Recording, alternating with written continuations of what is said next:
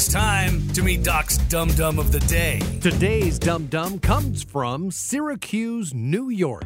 39-year-old Daniel Hart had some people over to his place last Friday night. A little get-together, but it's unclear if those folks had actually been invited or maybe they just overstayed their welcome. Either way, it's obvious that at some point in the evening, Daniel had a change of heart and wanted his guests to go home. Look, I get it. A party can go sideways pretty quick, especially if alcohol's involved. I'm not saying there was drinking going on Friday at Dan's, but I am saying it would go a long way in explaining what Daniel did next.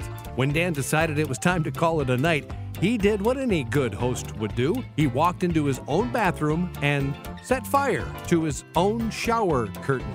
Yeah, that look on your face right now? I did that too. The official report doesn't say if a fire alarm went off or someone called 911, but the police showed up just in time to see the shower curtain still burning on the bathroom floor.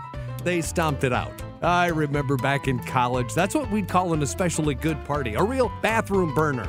No, we didn't. Daniel was arrested and charged with second-degree arson, which is a felony. Thankfully, it sounds like the fire didn't get out of control, just burning the floor and the door frame, and no one was injured. But the cops noted he didn't just endanger the lives of the people in his apartment. The building has 12 other units. Now, wait, how cold was it in Syracuse Friday night? Maybe Dan was being a cordial host and just wanted to warm the place up a bit for his guests. We don't know. The good news is Dan probably won't have to worry about future parties or showers. Both, for now, are being chaperoned by the Syracuse Department of Corrections. Just remember, Daniel, it ain't over till the shower curtain burns, or something like that. And you are Doc's Dum Dum of the Day.